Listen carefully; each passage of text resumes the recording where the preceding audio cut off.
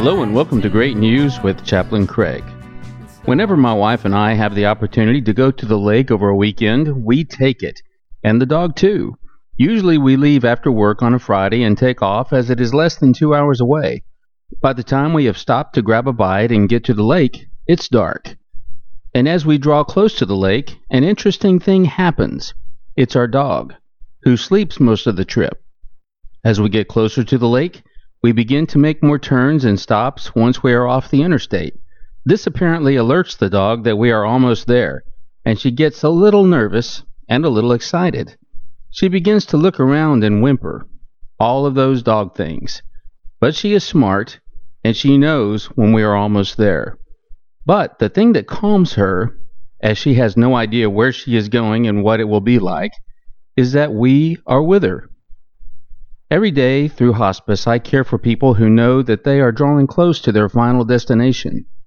They are experiencing turns and stops as in hospitals, or a change of residence, unexpected falls, and more bad news from the medical community.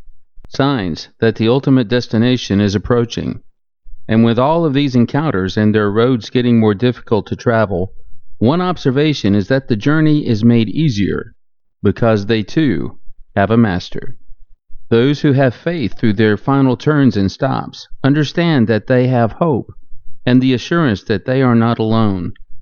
I love this verse in 2 Corinthians chapter 4 verse 18. So we fix our eyes not on what is seen, but what is unseen, since what is seen is temporary, but what is unseen is eternal. Let's pray. O Lord, it's apparent that my eyes should focus on your promises, on the things I cannot see, and as I draw close to eternity, I understand with greater clarity that the difficult road is brief, and you are still with me. Amen. You have been listening to Chaplain Craig with Great News. Our dog's name, Muta.